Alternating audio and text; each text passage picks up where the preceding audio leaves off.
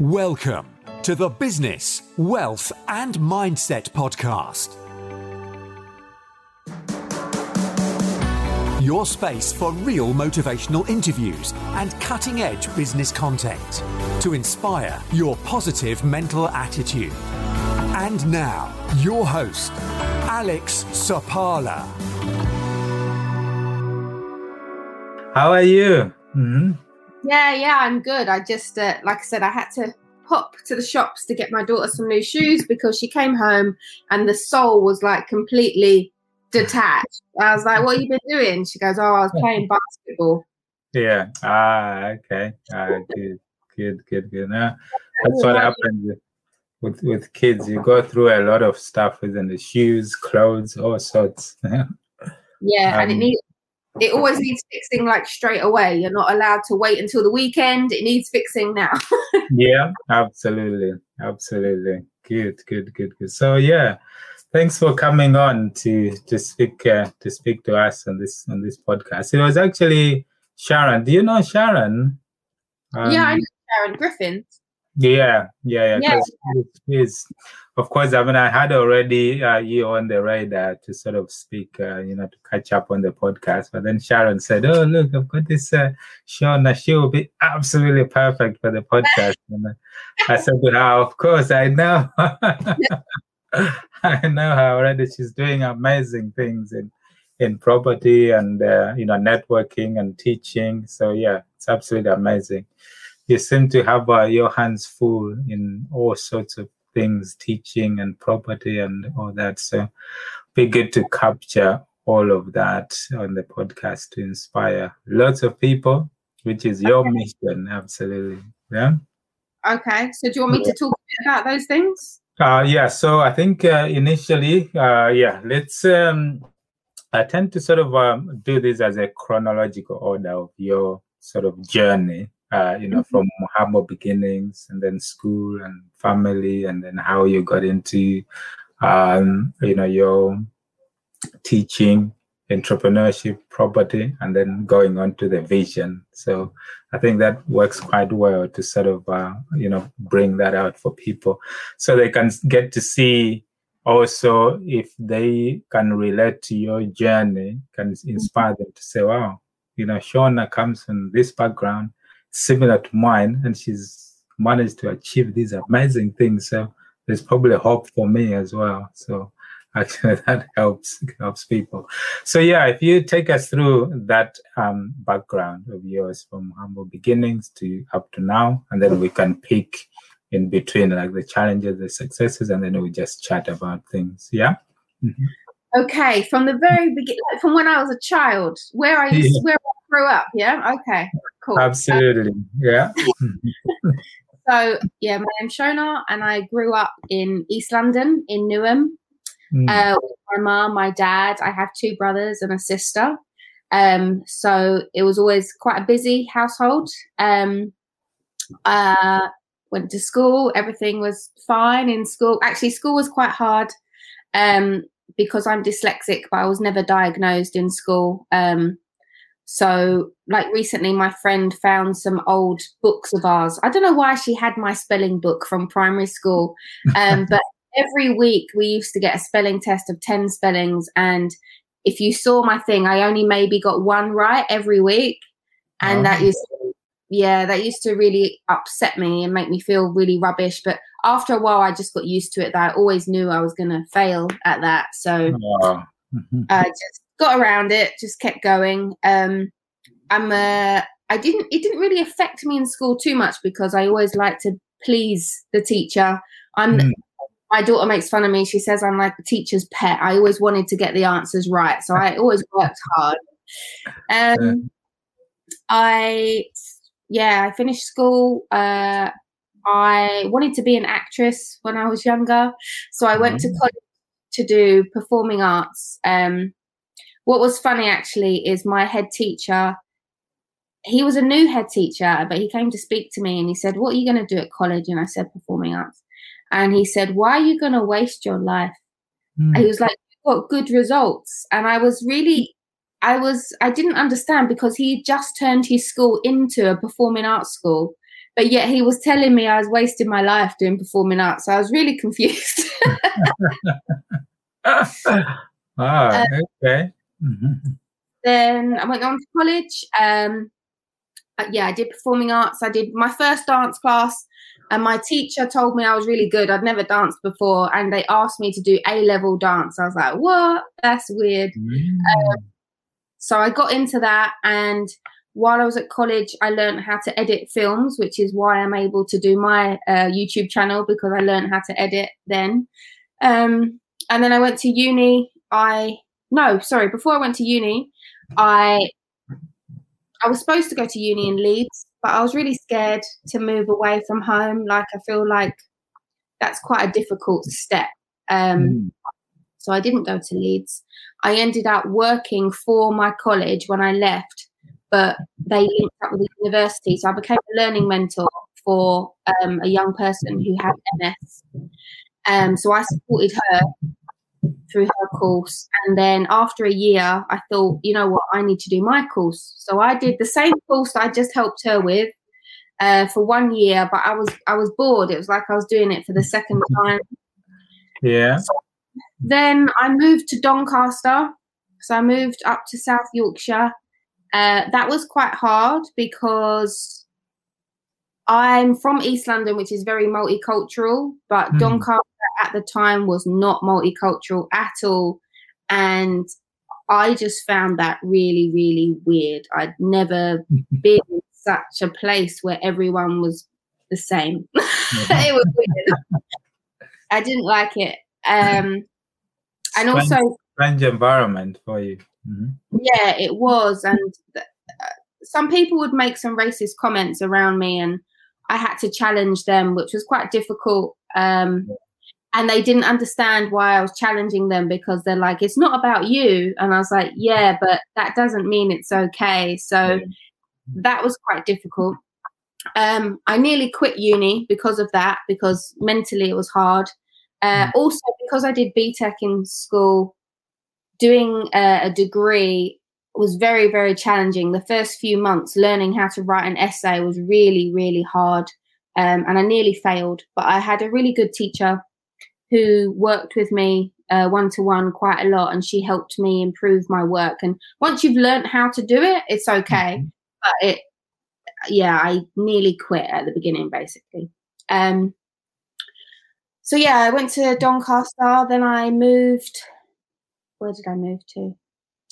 I had a girlfriend at the time who lived in Hackney, so I moved to Hackney, which is still East London. Yeah. I've lived in lots of different places in East London.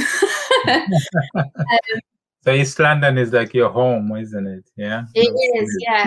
Even though now I live in Thurrock, which is just outside East London, I feel like most people that live in East London gradually move further and further east. Out. It's the same, yeah. So I used to work for a charity, and I used to work in after-school clubs. So when I used to pick kids up from school, take them to the club, and we'd play board games. We'd make them a snack. We'd do art projects and stuff like that. But that wasn't bringing me in enough money. That was like 3 hours a week. Yeah. And so the charity also ran events. So part of my job on the weekend, I did this while I was at uni as well. I'd come home on the weekends. We used to put up bouncy castles and marquees and stages. Wow. Yeah, so they'd run fun days. So I enjoyed that. It sounds weird. I really love manual labor, like building things and doing things. So we'd have to load the van at like 5 a.m. and then we'd pack up at like midnight, load in the van again. I loved it, but it was hard work. And I said to the charity, I said, look, I can't keep only working 3 hours a week on the weekdays. It's not enough money. So they asked me to cover for a member of staff in the education project, because she was going off for 3 weeks because she was sick. So I covered for 1 day, and then they said to me, oh, we want to make you permanent. We want to keep you. And I was like, oh, that's good. Good. So I worked there. And after about 3 months, because I was working in the special needs education project, but then there was a main education project as well. And they said to me, basically they made us all redundant because they were making this project join the other project, and everyone had to reapply for their jobs. And not everybody could reapply because they didn't have enough qualifications. Yeah. So suddenly I became in charge of this group, but that wasn't on purpose. That's just how it worked out. How it happened, yeah. Yeah. And I said to the head teacher, I said, I don't mind being in charge of this group, but if I'm going to be a teacher, I want to do a good job. So I want to get qualified. So they agreed. And so they paid for me to go do my PGCE. Okay, good. And then I did all my teaching qualifications there, and I gradually worked with more and more groups. So I used to teach the kids how to make films. That's what we used to do. And then I went from there. Then I was teaching them dance. I've taught lots of different subjects. And eventually I became the curriculum manager, which means I'm in charge of all the other teachers. And I decide what we deliver across the entire school.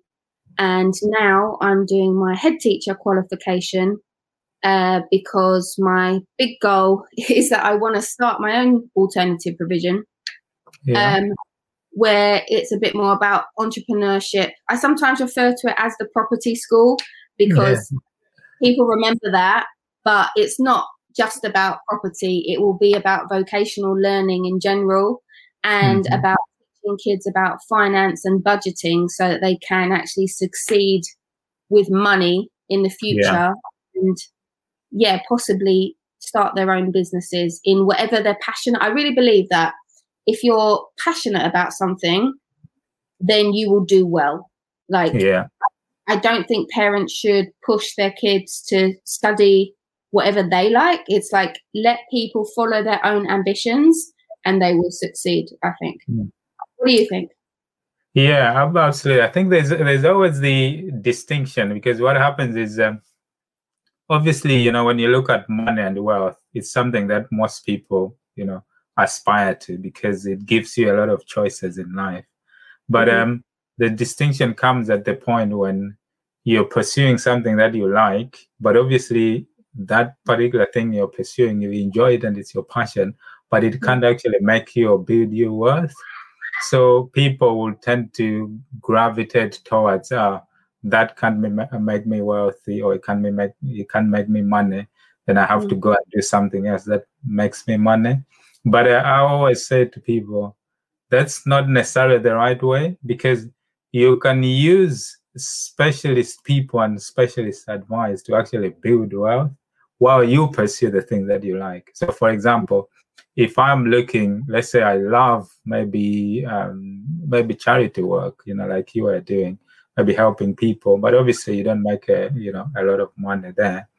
I can use some of my time or some of the experience that I may have built, or even some money that I may have come across, and invest that with people who, let's say, they provide hands-free property investing. I just put my money in there. So I'll be building wealth and using specialist skills and knowledge of other people. So that's where you leverage. So you can get both sides. You pursue something that you like, but on the other side, you're also building wealth because you're leveraging other people. And that's what I always tell people. And that's what I do. Like in our what we have as businesses, we offer hands-free property investing for people. So we've got a sourcing business, the refurb business, and the lettings agency. So it's all there.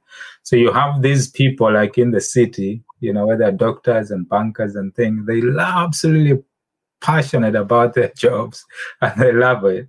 But they also want to build wealth and things, but they don't want to leave that. So they just give us the money. We build portfolios and wealth and things for them while they still pursue their things of their dreams and work and things. So it's always the case that people, if they are not aware of that concept that they can have both worlds, they will tend to move and see, oh, maybe Shona is doing property and making money. I should go and do the same, and then leave the things that they are passionate about. And then they find that, property is hard and they can't pursue it, or they are not so much there, but they want to enjoy the money and thing that comes with it. So yeah, that's what I would say. So you're absolutely right. people need to pursue the things that they like. So don't, work or do something for the money, because you can find specialist things that will make you the money, but pursue something you like just for the passion and the thing that you like about it. So yeah, it's that distinction. So it's absolutely right, what you teach people, but you will find they say, maybe I like dancing or I like this, but I'm not going to become rich, doing that, because it's not going to make the money. But it doesn't matter. Just look at other creative ways you can use with other people. So that's what I would say.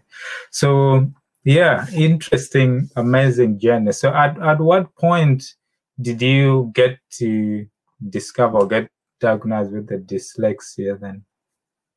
I was about 21, and I always knew that I couldn't spell, but dyslexia when I was younger, it wasn't. People didn't really talk about it as much as they do now.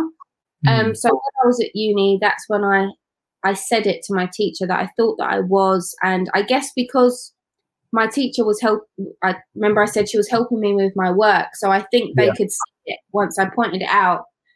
And then I got told that if I was diagnosed, I would get a free laptop. And I was like, oh, okay.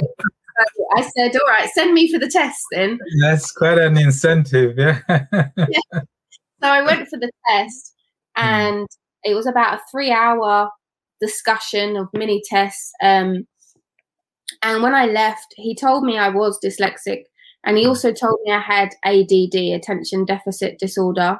And that I hadn't really thought about that before. So when I went back to my room, I lived in halls when I was at uni. I went and Googled ADD about what it was, and it was really weird. It was like I was reading my life on the screen. Wow.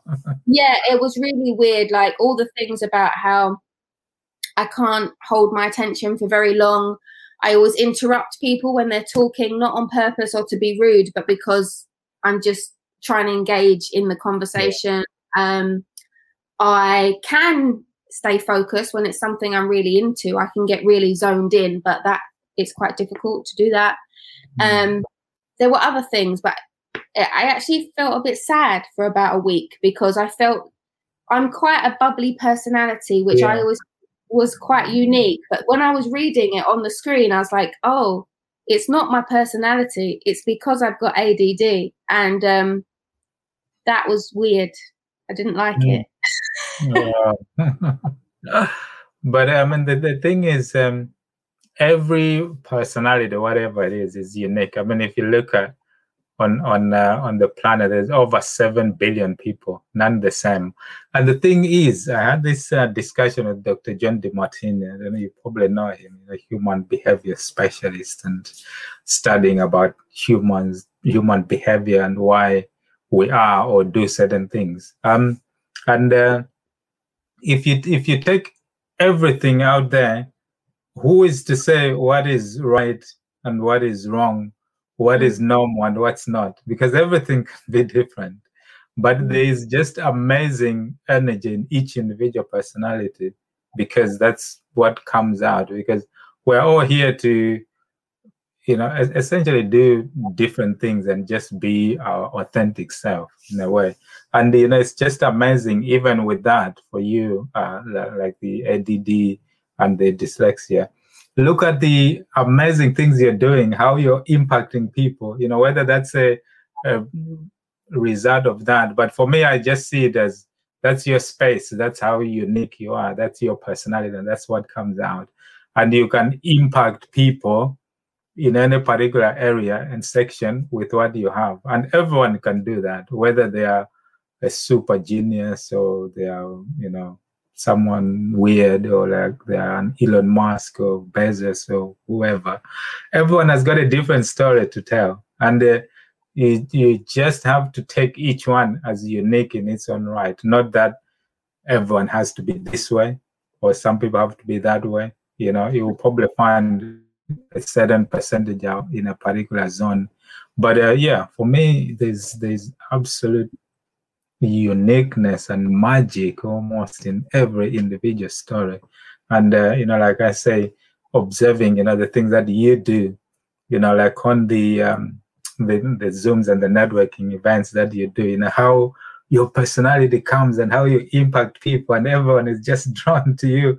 That's like a natural sort of, whether it's talent, but it just comes through, not something that you have learned or studied in school, but it's just you as a person. Not, no one can copy and become Shona, You are just you. Yes, that's so, you're going to make me cry. That sounds so lovely. Thank you. Yeah, absolutely. There's no school or anything anyone can go to become you. And that's what's amazing about life. And everyone should just pursue who they are as well and make their own amazing world, because people will gravitate towards the people that we relate to.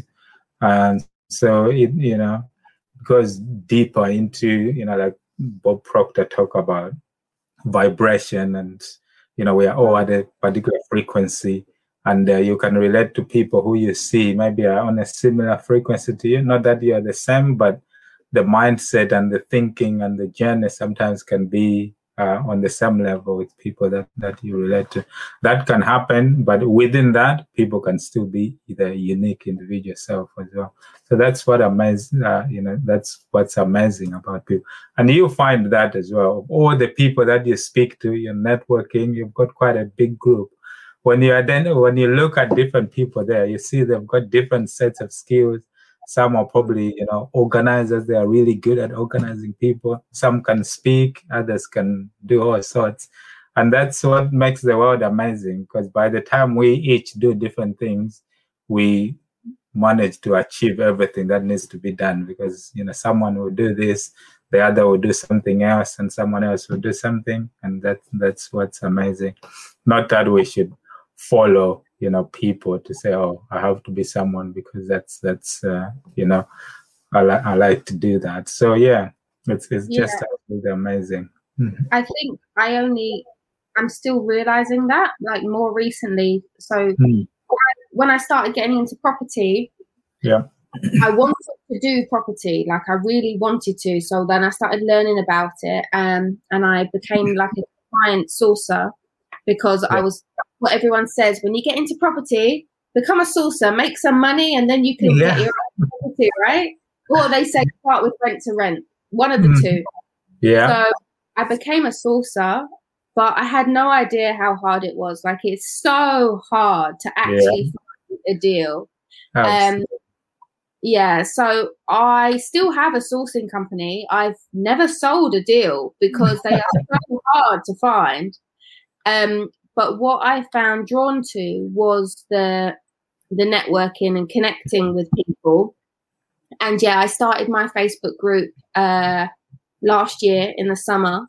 And I gradually built that up with people that were, like you say, I guess they were drawn to me. It's really, I didn't really understand what I was doing at the time. The reason I set up my Facebook group is because I'd already paid for 2 property courses, and obviously they're not cheap. And I thought to myself, I can't afford to keep paying for more courses, but there's more to learn. But I thought, surely if I connect with other people that have maybe done one course and we all share what we've learned, then we can all grow together. That was my idea. So that's why I built my group, Heading for Property Success. It's called that because I'm doing my head teacher qualification. So I was like, I'm heading for property success. And slowly I built that up. I don't have loads of people. I think I've got about 300 people in my group. And then it's all right. It's not bad. And then on Sundays, I started doing free networking for everyone in my group. So I had about 15 to 20 people every Sunday, and then I was getting some regulars. Some people would come once a month, and that was really nice. We built this this little family of that. We knew we could touch base, and that was really good, because property is scary. It can be lonely, and it's nice to just talk to real people about how it's going, rather than just watching the people on the internet who are like, yeah, it's amazing. Look, I just got these keys. It's like, but there's a whole journey before you get those keys. And that, I think, is way more important of learning about that than knowing that you've just got your first deal. Like, well done, but how did you get there? What do you help? How can you help others? So I was doing that, but I've cut back on that because now I just started my paid networking event, which has guest speakers. So it's different for like other networking events, and it has speed networking, and that's what I'm trying to do now. But it's very hard because there are many networking events, and some of them are very well established, got much bigger budgets than I do. You see, listening to your story, because on a path to success, or when you're heading anywhere, there's most of the time there's essentially two outcomes. You can achieve success, but you can also learn how to do it. But you can do the right things without knowing that is the process of doing the right things. So the reason I'm saying that is, there is like in the process of there's a course and the mentorship that I do. In the process of implementation, there's like 4 stages. You have the euphoria stage, like at the stage when you don't know anything and you're seeking to get knowledge, for example. So let's say people, they say, okay, I want to do property. At that point, they have, conscious incompetence. So they understand they want to do property, but they don't know what is in property, what they can do. So maybe they go to a course and they understand there's deal sourcing, there's a rent-to-rent, there's the SA, there's all sorts. Now they know what there is, but they don't know how to do it. And then they maybe go and pick, maybe it's deal sourcing, they go and learn more about it, and so on and so forth. But within the processes of the euphoria to the epiphany, and then the building momentum and becoming excellent, there's missing pieces that actually help you. And in the inspiration stage, when you know, like, what's your wonderfully compelling reason that you want to do something, and also honing in on your unique blueprint of what you want to achieve, then it becomes, to build the momentum, you need the feedback, accountability, the support, and the tribe. So listening to your story, how you build a tribe of people to support each other, because you give each other accountability as well. Whether you did that consciously or not consciously, but you're heading towards success by doing the things that people who are aware of it teach and get people to do, but you're doing it probably at a subconscious level, but doing the right things without actually knowing. So at a certain point, you realize, oh, I've actually been doing the right things, like building your network. And then people come in there, they become accountable. And then it's a tribe or like a mastermind where they share ideas and then they go and do things together. That's all amazing stuff. That's all advanced stuff that people go and learn. Yeah, absolutely. People, when you look at people who are doing masterminds and coaching, this is the stuff that they give people. They give them a tribe where it's like-minded people with the same mindset. They come and they talk about things. If you read, you've probably read the book, Think and Grow Rich by Napoleon Hill. He talks about the power of the tribe and the mastermind. And that's exactly what you're doing. So setting up that Facebook group, people will come every Sunday, if there's tasks or things that they are doing, they will come and talk about there. So that gives them a bit of a boost and momentum, saying, oh, yeah, I'm doing this. And then they see someone who is maybe achieving or doing some things and better. They want to go and challenge themselves to say, next week, I want to turn up at Shona's event, and I can say I've done A, B, C, D, and all of that. And that, without realizing, is actually pushing them slowly by slowly towards success. So you're absolutely heading in the right direction. So it's just amazing. I hope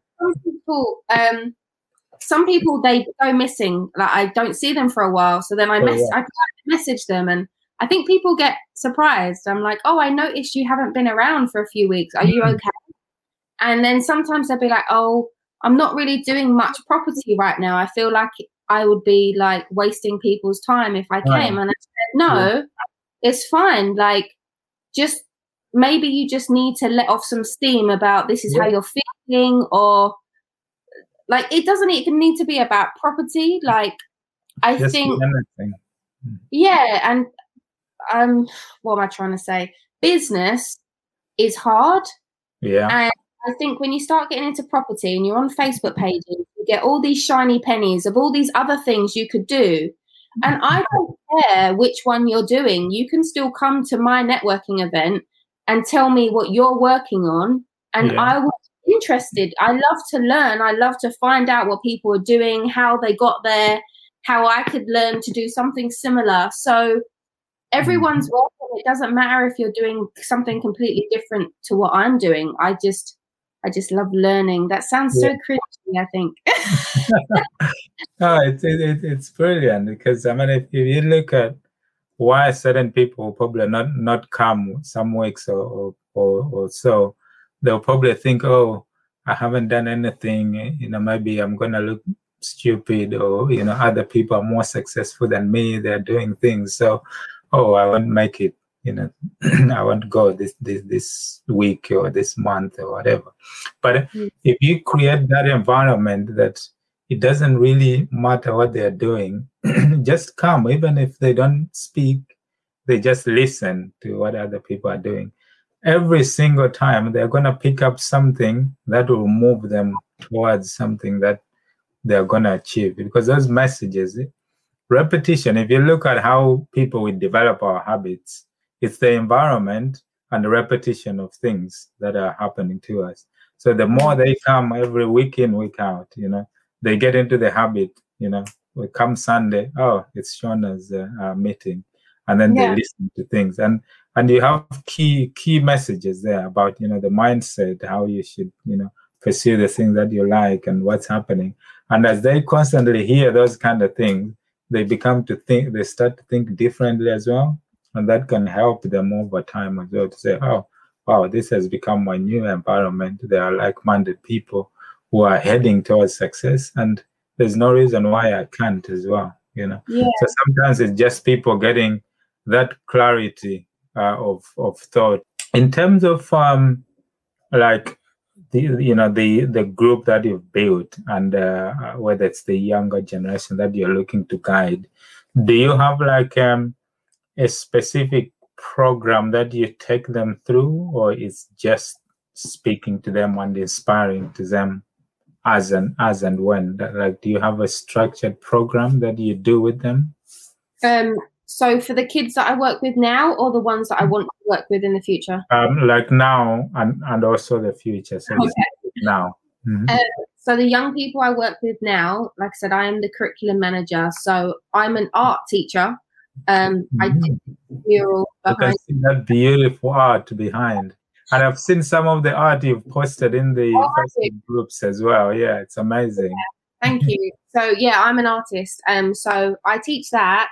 And yeah, I teach GCSE and I teach Arts Awards, and with the other, I line manage the other teachers, so they teach GCSE as well on functional skills. So that's all part of the program I do right now.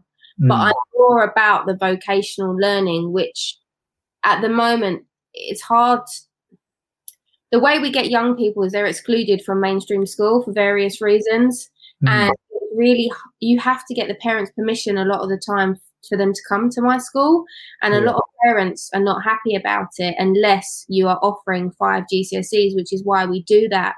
But the reason why people are sent to us is because they've got a lot of other things going on. Like sometimes they do have special needs, sometimes they're in care, sometimes they've been through some trauma. Maybe it's just as simple as that their parents are going through divorce, and that's really stressing them out, which is making them behave negatively. And that means to me that maybe doing GCSEs at that point in their life isn't actually the most important thing. It's to check that they are actually okay. To remind them that they are allowed to enjoy life and find that passion and then follow that, which is not what's happening right now.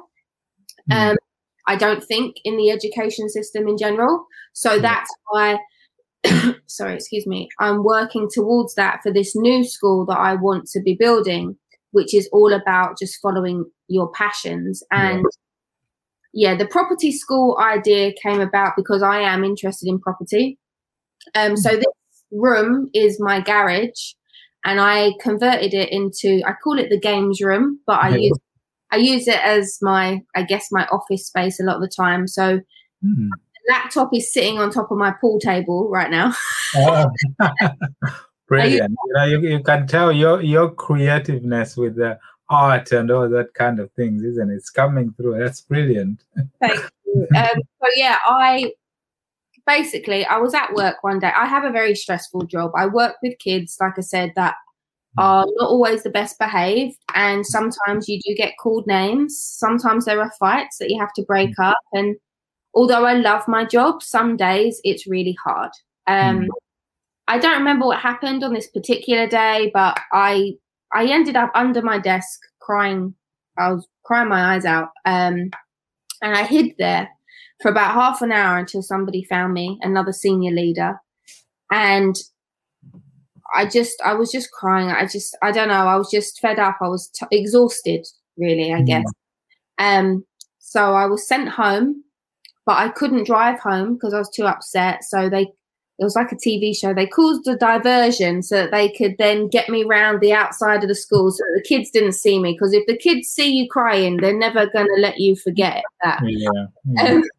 So they put me in my friend's car, who's also one of the other managers, and she drove me home. And I was told to stay off for the rest of the week. And I didn't want to. I want to do well. I always want to succeed. I don't like to take time off. And they said, no, you need to take off a few days to just recuperate.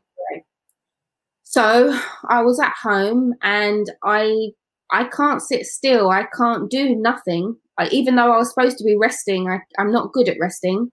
And I wanted to turn my garage into a room. We talked about it for 2 years. So I took myself down B&Q. I got myself some stud wood. I got a sledgehammer, a saw, because I had to take down like a little bit of roof. I had to take down a wall. And then I rebuilt a new wall over there, put a door in it. So the back of the garage is now like a shed space.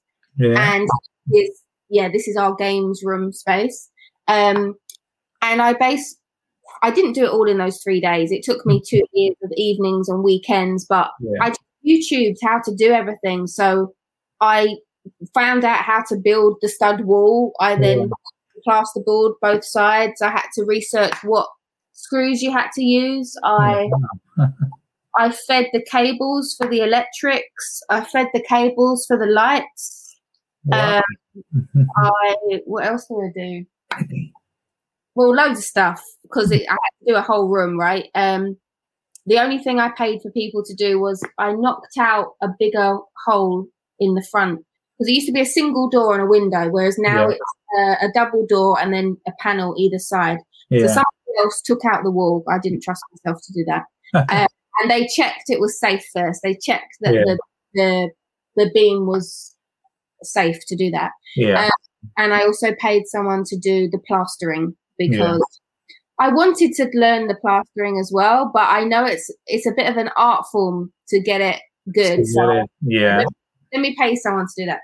So I turned this into this room, and as an artist, I love showing people my artwork, and they look and they're like, wow, how did you do that?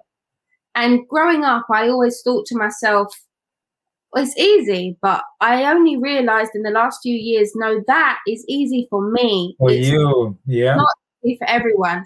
But I didn't really recognize that I had a talent. I just thought that everybody thought that was easy. Like I find writing difficult. I assumed everybody found writing difficult, but they don't. So I realized that once you turn a room into a piece of art, then when people come round and they can walk into something you made, it just makes you feel so amazing to tell people like, yeah, I made this.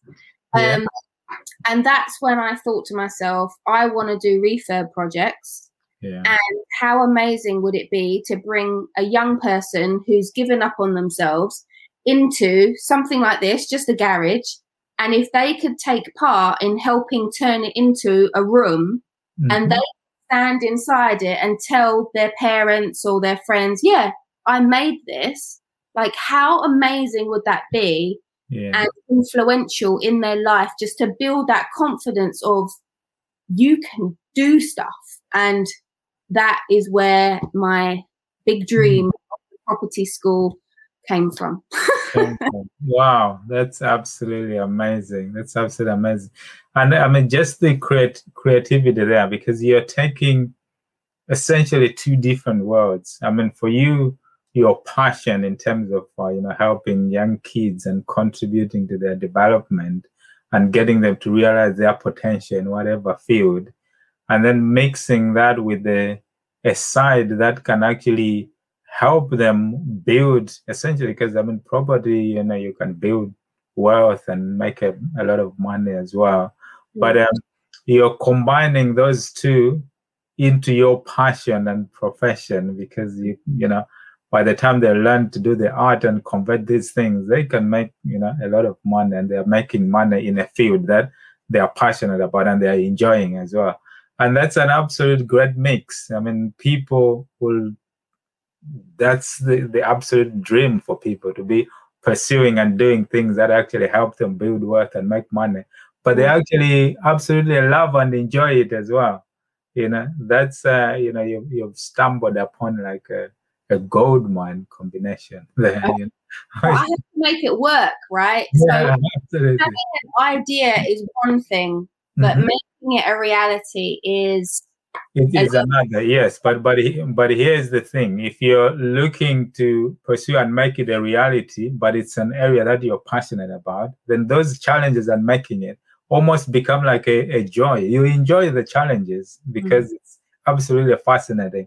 I mean, for you, with your art and creative nature, whatever it is, just like the garage, it's a perfect example there.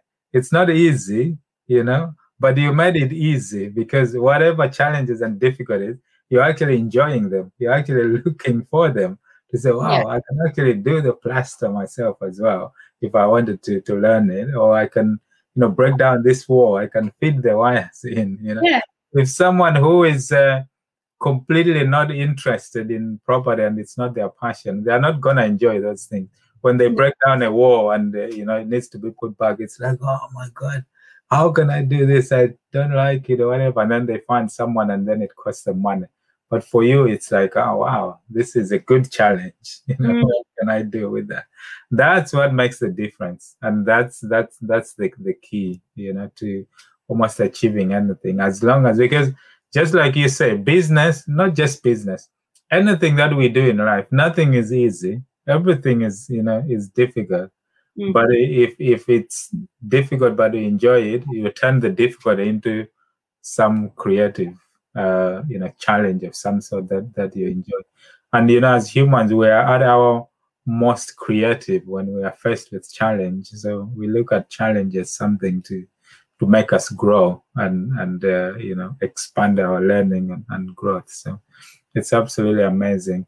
So within the property space, then again, because obviously there is a number of different strategies as well, is there a specific area that you focus on with the kids, and do you work with other like investors or sources, or to bring everything together? Because like you say, it's hard. So what is your strategy and how do you make it work?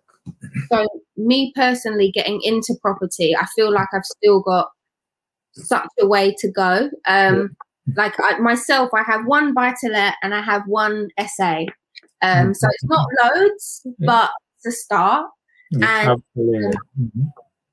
what I really want to do, like I said, is flip properties, or I would PRR them, because I would like to create assets for a pension. That's what I would like to do for my future. So what I wanted to do, this deal didn't actually work out, but I found this plot of land and it had been on the market for 2 years. And so I went to speak to the owner. It was through an agent, but I spoke to the farmer and I told him all about the property school. I told him, this is what I want to do. And I'm hoping that I can work with the council to kind of get funding to do it. So the discussion, he really liked me. The discussions were going well. And then the discussion with the council wasn't going great, but I got investors interested because they could see I was passionate about my property school. Yeah. And the idea was, if I could have purchased this land, this farm, and if I could have worked out for a developer how they would have made their money, that they would have bought the land, developed half of it, or maybe 3/4 of it to make their money back and make profit, then they would have let me keep maybe an acre for myself, so that I could start my property school. And it already had outbuildings, and it had a stables, and I was like, right, that'll be the first project. It'll be like when I turn my garage into a games room. We will turn the stables into a classroom workshop. Yeah. And that will be the first thing that we do. Is we won't have a school. The project is that we build the school and it won't look like a normal school. It will look like random. It will look cool. I would design it with the kids. Yeah. So I was really excited about that. It didn't quite work out because the land was on the Greenbelt area. And the architect told me that was going to be too difficult to get planning permission. It's not that it would have been impossible, but it would have been difficult. Yeah. So we stopped with that deal. But I thought that was the one. I was so excited about it. But I realized that strategy will still work. But I've read, somebody spoke to me last week and they said, Shona, you want to be in the property space, but you don't have to know everything yourself. Yeah. You'd need to work with other people. So if I work with a deal sourcer that they already know how to find land that will make enough money to, so that, because I can get investors interested in what I want to do. So they will put the money in, I'll make some money back for them, and then I get to do my dream. I don't need to know how to do all of it. I just have to have the idea, and ideas is something I'm quite good at. And selling the dream, I guess, or not selling it, but expressing how passionate I am about it seems to cross quite well, luckily for me. So I do believe that at some point in the future, hopefully in the next year, I will bring together some people. They will somehow, the law of attraction will bring them to me, and then we will together find this land. They will make their money. I will get some outbuildings so I can build stuff. I'll somehow get some funding. I mean, maybe there's some big business that if they partnered with me, that would look really good on their business. And you can save money on your tax if you put money into a charity and stuff, right? So maybe I don't even need to work out how to make the money. Maybe there's some big company that would replace my wages so I could leave my job and build this better future for these young people, because that's the good thing to do. But when I say it like that, I almost don't quite believe it yet. I'm like, why would somebody pay my wages? I have to just do a bit more work. That's the missing part. You need to bring that absolutely in. You need to believe it as if you've already got it. You need to live and feel and breathe and, absolutely be with it. And that's how essentially you will recognize the opportunities, because all it takes is, because that's a different level of thinking on the intuition side, when you talk about the law of vibration. And all it does is, because it's so engrossed in your mind and you can see it and believe it, when you're moving around and you're speaking to people and things are happening, you will be in tune to pick up even the slightest or smallest or messages or words that someone mentions that immediately clicks with your dream and your idea.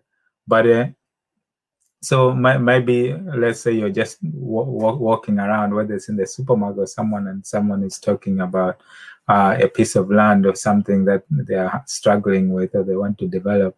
because you're so in tune with what you need, you'll pick up those messages and opportunities will come up. And that's all it takes. And you don't even have to know how and when and how that's the magic of it. You know, you just let your mind just go with it and you'll find that, you know, it will get delivered. And that's the absolute awesome nature of how these things work. But it's a different level of mindset and thinking to understand that those kind of things happen. When they say thoughts are actually things, you know, they're just things like any physical object that you can hold and think. But for us to grasp those kind of things, it's very difficult. But for people, it can be tricky unless you train yourself to understand that. But it's almost that faith and fear, you know, that belief on something which you have no scientific proof. But you know, why do we fear things more than we believe in things that can actually happen?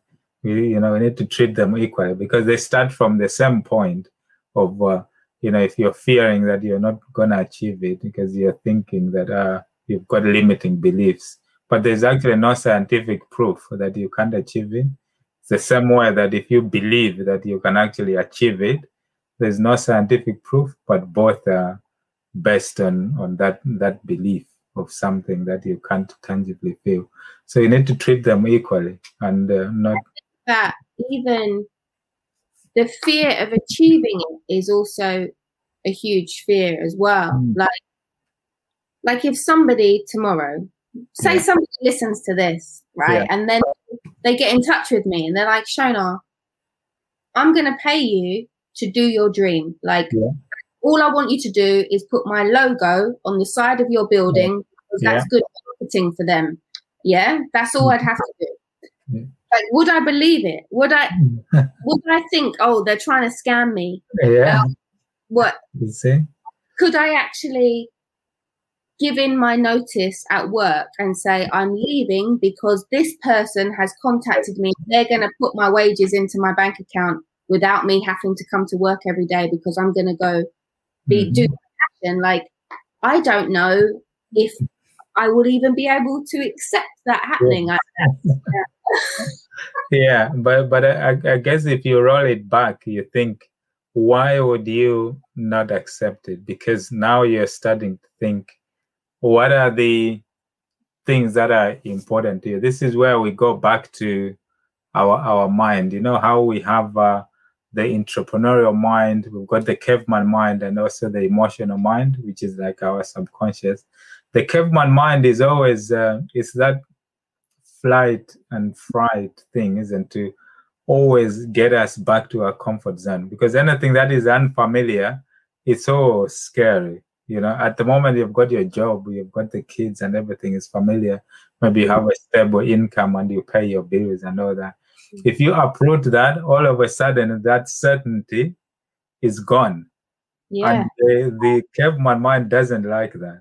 So it's always bringing in the limiting beliefs. Shona, don't do that. You can't do that. You can't do that. But by you coming back to your comfort zone, you're missing out on the wonderful world of opportunities that are out there that can actually take you to wherever you need to be because you've actually taken that. It is scary, but it's absolutely worth going in. But it's always like we always want to have like a plan that, okay, if I leave this, at least maybe as a safety net, I'm going to have A, B, C, D. Maybe you need a little bit of something to just get you ticking over. But if you surround yourself with the right network and the belief and the tribe and the mastermind and the support and the accountability, you're always going to get there, you know, because if you only look at the stories of the most successful people there, those people who live on the edge of the normal distribution, on the edges, if you look at their stories, they are not normal stories of someone who went to school, got an education, and then they started working in a job and they made good money. Because not everyone is going to make CEO or some rich banker and make lots of money. But people with extraordinary stories, it's just a challenge that for most people, if you look at the percentage of the people who have broken through into massive success, it's happened because some sort of crisis has happened at some point in their life. So either they got made redundant at a job, and then all of a sudden, wow, that thing is taken away. So it's no longer an option. So they have to look and do something else, and then they get to achieve something. Or else maybe, the death of a loved one, and all of a sudden, life is different, or can some other big life-changing event like a divorce or something, and all of a sudden, oh wow, I have to do something else.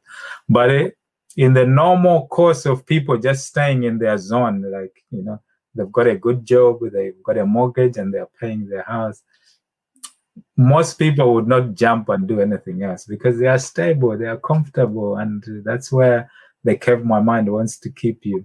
Yeah. And it's difficult for people to recreate a challenge or a crisis in their mind artificially because it doesn't exist.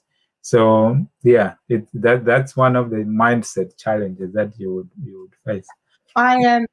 So I did have a bit of I was already on this journey, and that's why I booked my assessment for my head teacher qualification in September. So by the end of this year, I should be qualified. But I did, a few months ago, I did have something happen in my family, which might have meant that me or my partner had to give up their job. And that was scary. And also I was like, if only I'd started this journey a bit earlier, maybe I would already be in that place now. That I would be self-employed and things would be different. But there's no point thinking, oh, I should have done this or I could have done it earlier, because I haven't. This is where I am now. And I'm trying, like I said, I started the deal sourcing thinking, oh, I can make money like that. But I was speaking to somebody last week, and they said to me, Shona, what you want to do is amazing. And like I said, I could work with other people to do the property stuff that all know. But they were like, if you need to make money now, then use the assets you already have. And I was like, what do you mean?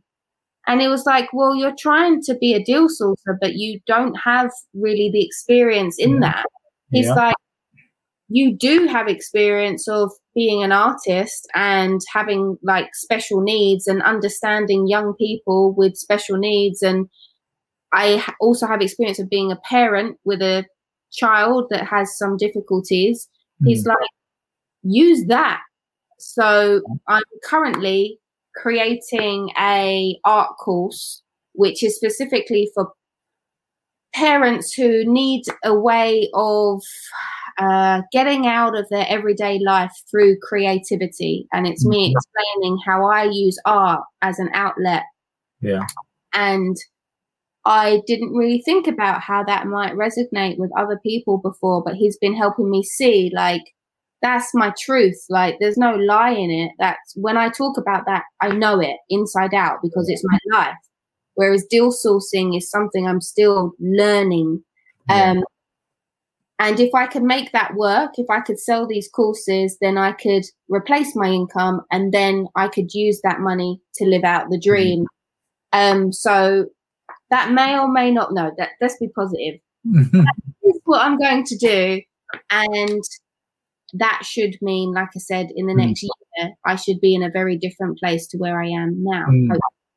Wow, then that's an absolute golden nugget there. And it's just amazing, that piece of advice, because in a situation when a lot of people are in overwhelmed or they lack clarity of what the next step is or what to do next, that is the great piece of advice. Whilst you're in the zone of what can I do or how can I get ABCD, just look at what you have now and what you can do. And that will actually immediately start getting you something, and that's absolutely makes sense. Aside to like the fact that, you can work with other people with specialist knowledge later on to actually build the property side or whatever. But you have already the experience and the networking power and how people are drawn to you because of your personality and, working with people.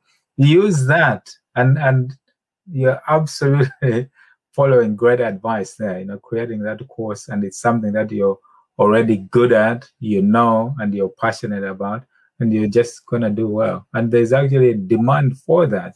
There's a lot of people looking for help in that particular field. So that's an absolute great example of, in the midst of any overwhelm, that is what you should do. Just do immediately with the things that you already know and are good at, and follow that. And on the property side, like we said, because essentially, in property, in most cases, you need three things: your time, the money, and also the experience or knowledge. But all these three things they don't actually necessarily have to be yours. Like, you use other people's money, you leverage other people's knowledge and experience and their time as well. Like they were telling you can use other sources who have spent the time to look and analyze the deals, and they just bring them to you. And then you can find investors who buy into your dream. They bring the money in. And then, the experienced people who know about, the planning and the laws, and they can build it as well. Yeah. And all those, and you sit in the middle and bring everything together. So, and, they can get on to do and bring that to reality while you pursue the things that are passionate to you about bringing the kids and teaching them and authors. So those things can exist and come together. It doesn't have to be one at the expense of the other, but it's just absolutely touched upon an important point there about, if you want something of the now, look into what you're good at and what you can do, and you can absolutely excel in that as well. So it's absolutely amazing hearing you do that. So we get to understand your dream and what you want to do, build the school and teach the kids.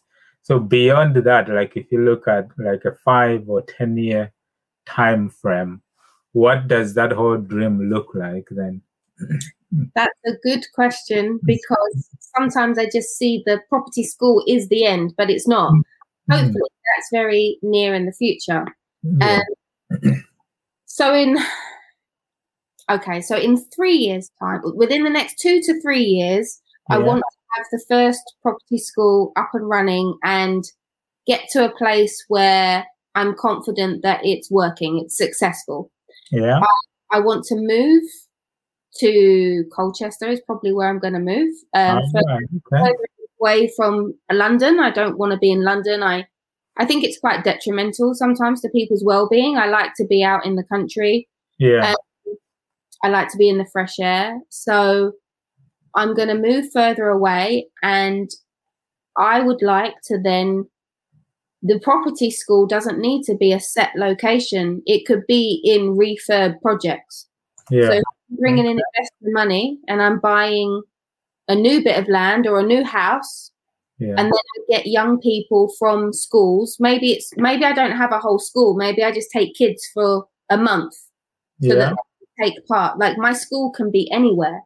And if I can make it work once, twice, then I could actually help other people around the country make it work, because the type of young people that I work with exist all over the country. Yeah, absolutely. It's just these are the ones I work with right now. And I have lots of people that understand what I'm talking about. Lots of people that work with kids that don't fit mainstream education. Yeah.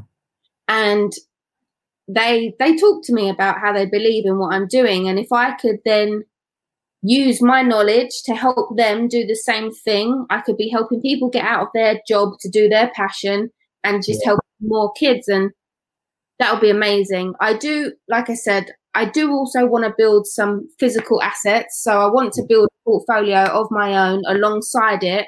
Yeah. So that eventually I'll get to a point where I'm not in the business as much, right? I might just be making sure it happens. It's happening, yeah.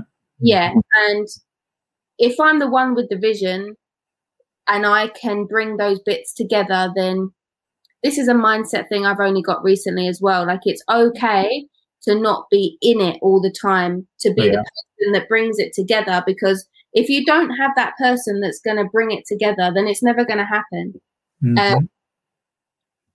So yeah, that's where I'd like to be. No, I mean that's absolutely. I mean, when you study success principles, it's all about that. I mean, I remember one of my mentors, it mentioned to me that if you can't take yourself out of your business for anything, minimum of 6 weeks or so, and go away somewhere and come back and your operation or business is still running, then you almost have another job. So bringing in systems and making sure things are running properly while you're still in there, bringing the business development side and the vision, and you do the key result areas, is absolutely key as well to make sure that everything is running properly. So all that feeds into like the vision, like you're saying. So making it all happen, but also making sure you can live the life of your dreams as well, making difference to people, having the financial and the time freedom to do also the things that other things that you like to do, like, travel, or even take this global to other countries that you can make the same impact as well. That can become your challenge, and your ambitions can keep growing. Say, okay, I've achieved this. Maybe you take even these kids and get them to teach other people, or show the other kids, even outside this country, maybe in Africa or in Asia, say, look, you can also impact the world at a global scale, and show them that as well. So, but as you grow, both in your knowledge and mindset and wisdom, as well as the assets and the wealth and the money to help you achieve that, because it gives you all sorts of options, then your ambitions become bigger as well. You want to impact more people. You want to impact the world and global. And that's just a natural progression. So that's absolutely amazing. And sometimes, like for me, I can see and tell, because I don't know whether you remember, but all those was it last year or before, you would put up like a Facebook Live or whatever, and I would, join in and just listen to you. And intuitively, I could see there's something special and different about you. And then I follow you, and I can see you're absolutely going places, because you demonstrate all the success principles of successful people, in the sense that you embark on a journey. You don't necessarily have to know all the pieces of how you will get there. You just need that belief and the small steps, because a journey of 1,000,000 or 1,000 steps starts with the first one. And when you're building a brand, a brand is not a quick thing, like you're gonna become a household name in a month or a week or a year or something. It's something that you build up over time. And you look at the likes of Napoleon Hill. It took him, was it about 20 years or so to build up his book? But then when eventually it was finished, it made him millions. But after spending so much time to get there, it's the same, like, people perfect their craft in whether speaking or something, and it takes them a long time. But then in one speech, like had a mastermind with Rob Moore. You probably Rob Moore from Progressive. Was telling how recently he got his biggest paycheck on one speech, £125,000, from one speech. Imagine that has happened by him building a brand which has taken time, but the payoff is now massive just by speaking for an hour. Or, by the time you build up a bigger portfolio, you can probably speak for £1 million just for an hour. Imagine, So, absolutely. It was actually his, when I started my Facebook group, it was because last August he ran in his, he has another group that you pay like £3 to be like a month to be part of the supporters program. Yeah, the supporters, yeah. And they ran an event for a week, which was about social media. And there were like 3 lives a day. I remember I was on holiday with my family, and they were annoyed because every 4 hours I had to go on and listen. And that was actually what kickstarted me into start my Facebook group. So I think that's what that was. Yeah. So you see, until now. But you see, even when you look back in your group, because obviously some of the people who have come in the group are people who have probably made an impact with you. Some you're probably going to work with and all sorts. Yeah. When you started the group, you didn't know that. Yeah. You didn't know who was going to come in your group and what impact they're going to make. And that's the same now going forward. Again, in a year's time, how big is your group going to be and who is going to come in there to actually make that impact? And that in itself, just knowing that in itself is so exciting to say the possibilities are endless. When I started my podcast, about a year or so ago, I didn't know who I was going to interview there, but there have been some amazing people, the likes of Dr. John DeMartini, Gerard Ratner. I've, had the privilege of speaking to these people on my podcast, the likes of Rob Moore. Amazing brains. And now, when I look forward, who is it that I'm going to speak to? I've got big ambitions myself. I think, so-and-so is going to come on my podcast and so on. And that's just an amazing feeling when you put yourself in there. You look forward to the amazing possibilities of the things that you can achieve. And that can be quite inspiring in itself. So, yeah, absolutely amazing to see where you're going and your journey and all that. So thank you.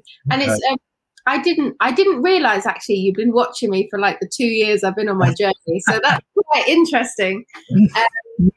Because I don't always notice how different I am, but other people tell me, because even though I post like all the time, then when I talk to people and I'm like, oh, you actually already know half the stuff I'm telling you because you've been watching me talk about it for the last years. So that's really, it feels weird. It's also kind of cool, and I think it really helps like tell your truth when you've been in the public eye on social media to only a small group of people, but they can see that what you're talking about is the same thing. Like it's not.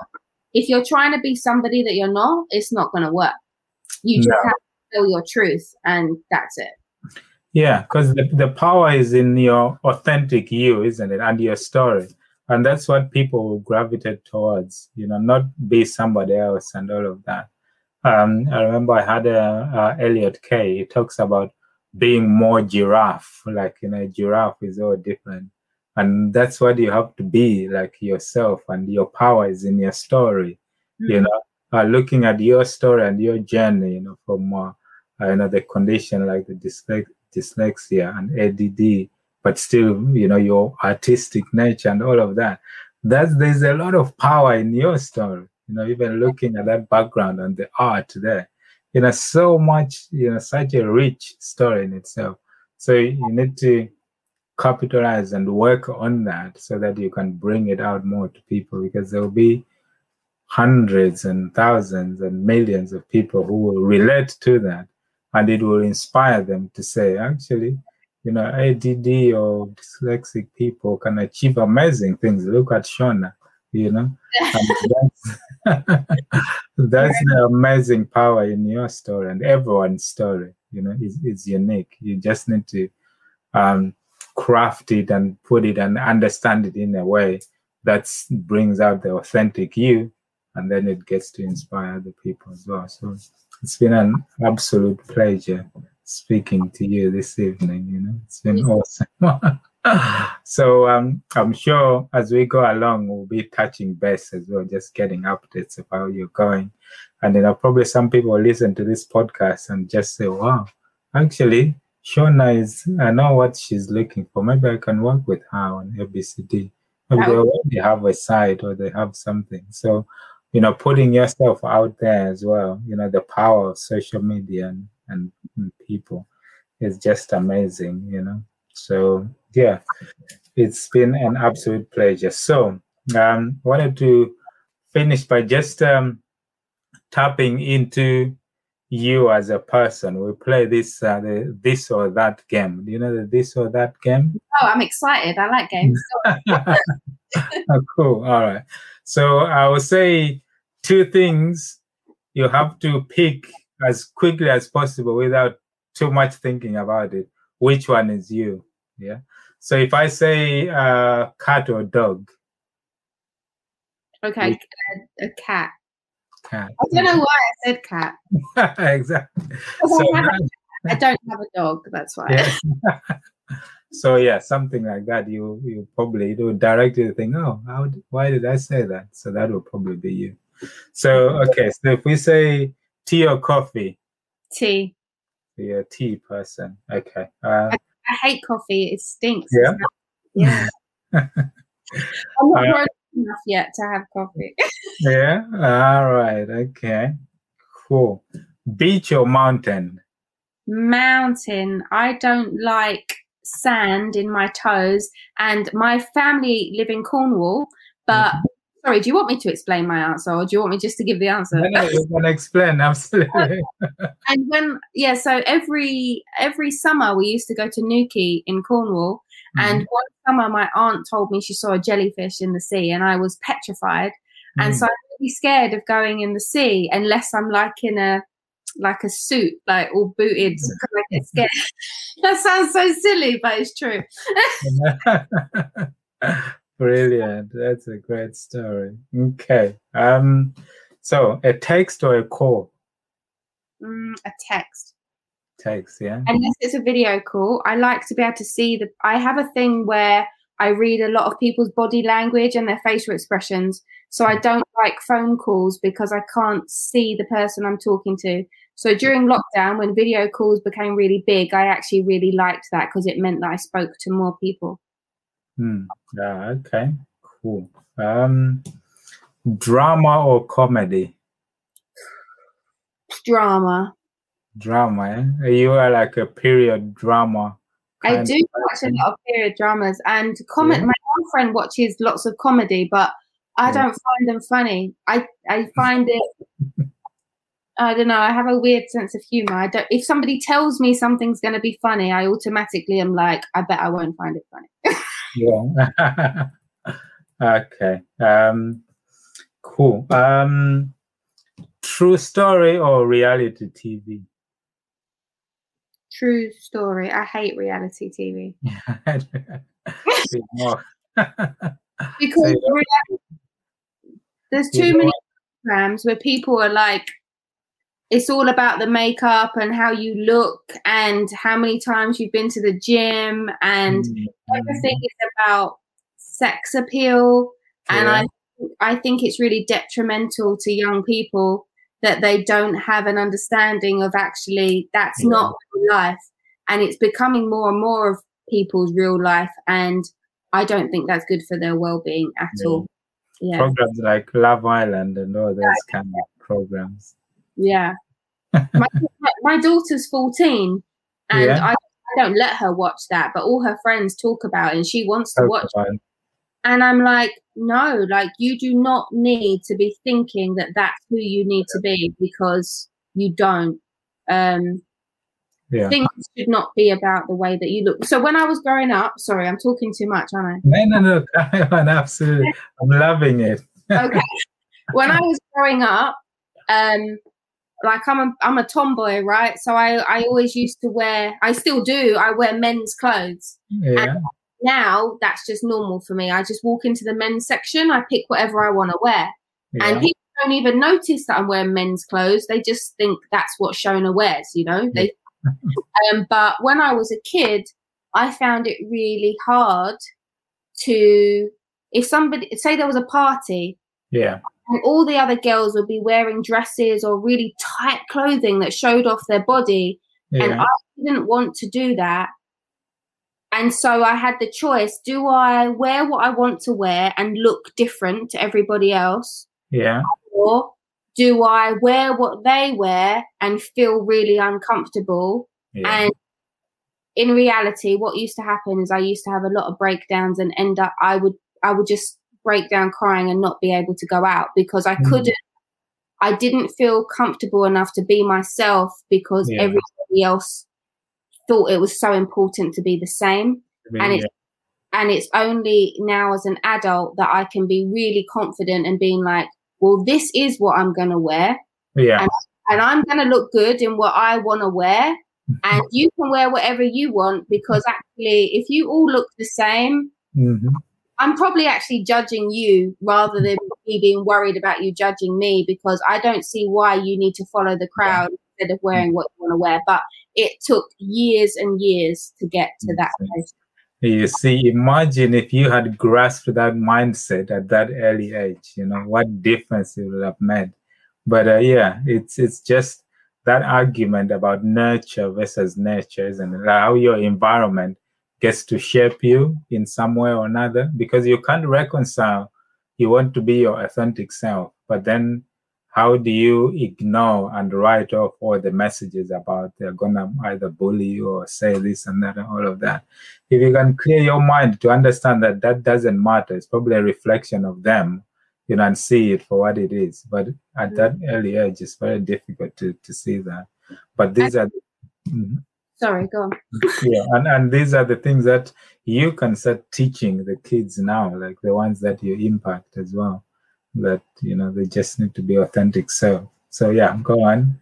I was gonna say, like, sometimes now I do wear girls' clothes and I will wear makeup sometimes, and I can look good, like, and then people say to me, oh wow, Shona, you look really nice. But also what they don't realize is when people give you a compliment like that, they're actually making you realize that you don't look nice the rest of the time.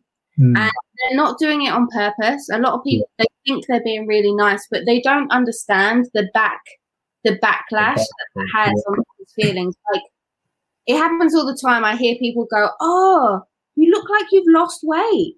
It's like, well, why did you have to say that? Because what you've actually done is triggered in their head, oh, I normally look fat. Like, I much prefer that people compliment people based on their actions rather than the way that they look. Absolutely. But then at the level that you're at, you can appreciate the gap in the knowledge and understanding and mindset of them versus where you are. Because just like you say, you can understand at some level why they are saying and thinking that, because they are missing that understanding that actually it's probably not the right thing to say or whatever. So for you just appreciate it for what it is. You don't, maybe not take it, whichever way, because you understand that they are trying to be nice, but in a way they don't understand that it's not the right thing to do.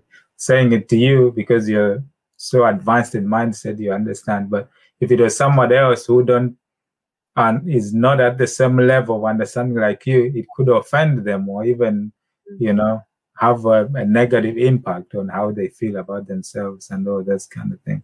So, being sensitive about what we say, how we see people and all that, from a human behavior point of view, it's fascinating to study as well, how and why people do and say certain things. But we are constantly evolving and understanding people and, behavior. So interesting. So just a few more. Dinner or breakfast?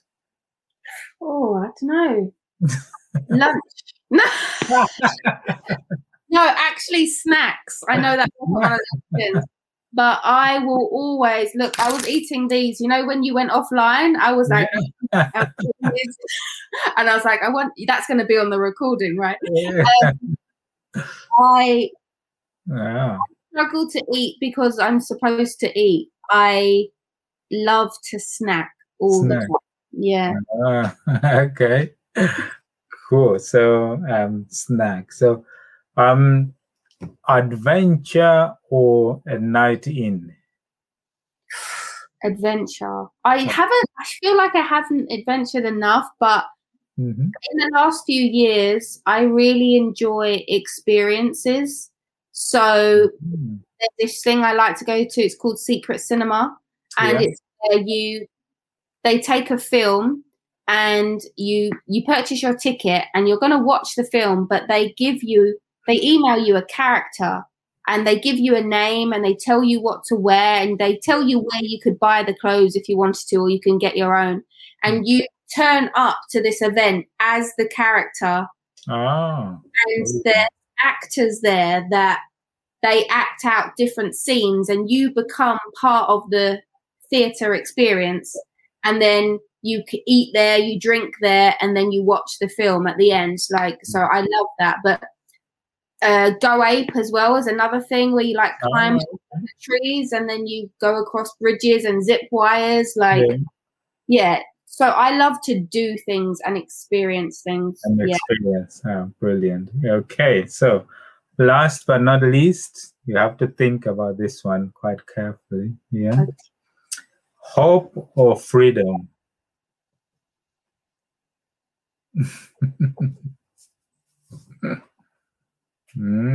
That's a big one, yeah. I think I'm probably privileged to a point where I feel like I've got more freedom than some people. Yeah. And that allows me to have hope for the goals that I want, whereas some people's goals may be just be as free as I am now. Yeah. And that's made me think a lot about other people, actually, and about caring about other people's situations. Other people. Yeah. Like it can be a delicate balance, isn't it? Because when you have that hope, then you have something to look forward to, which will carry you forward. But also you need the freedom to be able to do the things that you like. But you can be free, but no hope of achieving certain things. So maybe can one exist without the other? That's an interesting one. There's so I'm gay. So I came out as gay when I was 16, and I live in a country where I can say that. And even though some people will not approve, the society we live in general respects that. Absolutely. Yeah. But for example, my neighbours that just moved in are also lesbians, and they're telling me like they can't go home to their country because they will be murdered. I can't even anticipate like how that must feel to not think that you can go visit your family because you're not safe to do that. So that I feel very privileged to not have to worry about that. Yeah, absolutely. Yeah, that's interesting. I remember like when I had this discussion with Dr. John DeMartini about all these kind of things. I think specifically we talked about how the people who have the most power are the ones who drive the agenda and everyone else follows, and how over time things actually evolve depending on it's like a power struggle, because the same things, if you look now in one part of the world, like in the kingdoms of Swaziland or somewhere in Africa, for people to, the men, they can marry more than one wife, like have like 5, 6 or more. And that's like tradition, and that is fine.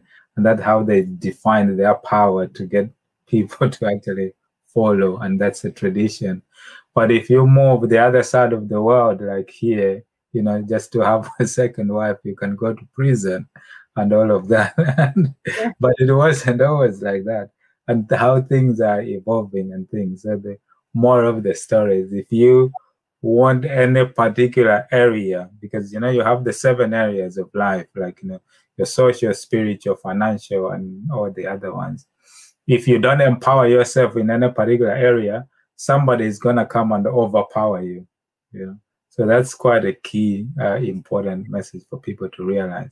So any area of your life that you want to have power on, make sure you empower yourself so that you don't get overpowered by somebody else. So social, spiritual, financial, and all those kind of areas, because it's all power driven in a way. So it's quite important, like you say, in any particular area, just make sure you take charge of your life, as much as the environment will allow you, take the freedoms that are there and use them to your advantage to help you advance your agenda, and how you can also use that to help people as well. So quite very important message. So yeah, Shona, absolute pleasure speaking to you tonight. So if people are looking to find you, speak to you, or how can they track you down? The best way is to look me up on Facebook. It's Shona L. Phimester. I had to change the name because I work in a school, and at the time I didn't want my kids Googling me and finding me. But now I'm all over social media, so they will. And join my group, Heading for Property Success, and then come to one of my free Sunday networking events, and I'll be there hosting. And I will say to you, "How are you? What have you been up to?" And you can be part of my chat, my tribe. That is the best way to chat to me. Yeah. To find it. Okay, brilliant. Thank you very much, Shona. It's been an absolute pleasure speaking to you. We've been going for over an hour and a half. Just such a pleasure, and how easy it is to speak to you. It's amazing. You normally interview for that long? No, it's usually like 45 minutes. Wow. I talk a lot. Sorry. Which is a good thing, So we'll see, maybe cut this into 2 episodes or just carry it as one. We'll just see how it goes. But yeah, lots of golden nuggets, speaking to you. Such an inspiring story. And a lot of people are gonna just, be inspired by your story. And like I say, at various points over the coming months, year, or whatever, we'll come back and we'll reflect on the journey, where you are and where you're heading, or the successes, challenges, and everything in between. So it will be an absolute pleasure catching up with. And you have to let me, in the next couple of weeks, interview you about your story, because I want to know. Absolutely, yes, that's what I thought as well. Yeah, that I think it's worked well here. Just capture your side, and then we can come back and talk about myself as well, and how we can share that as well with the the rest of the tribe out there.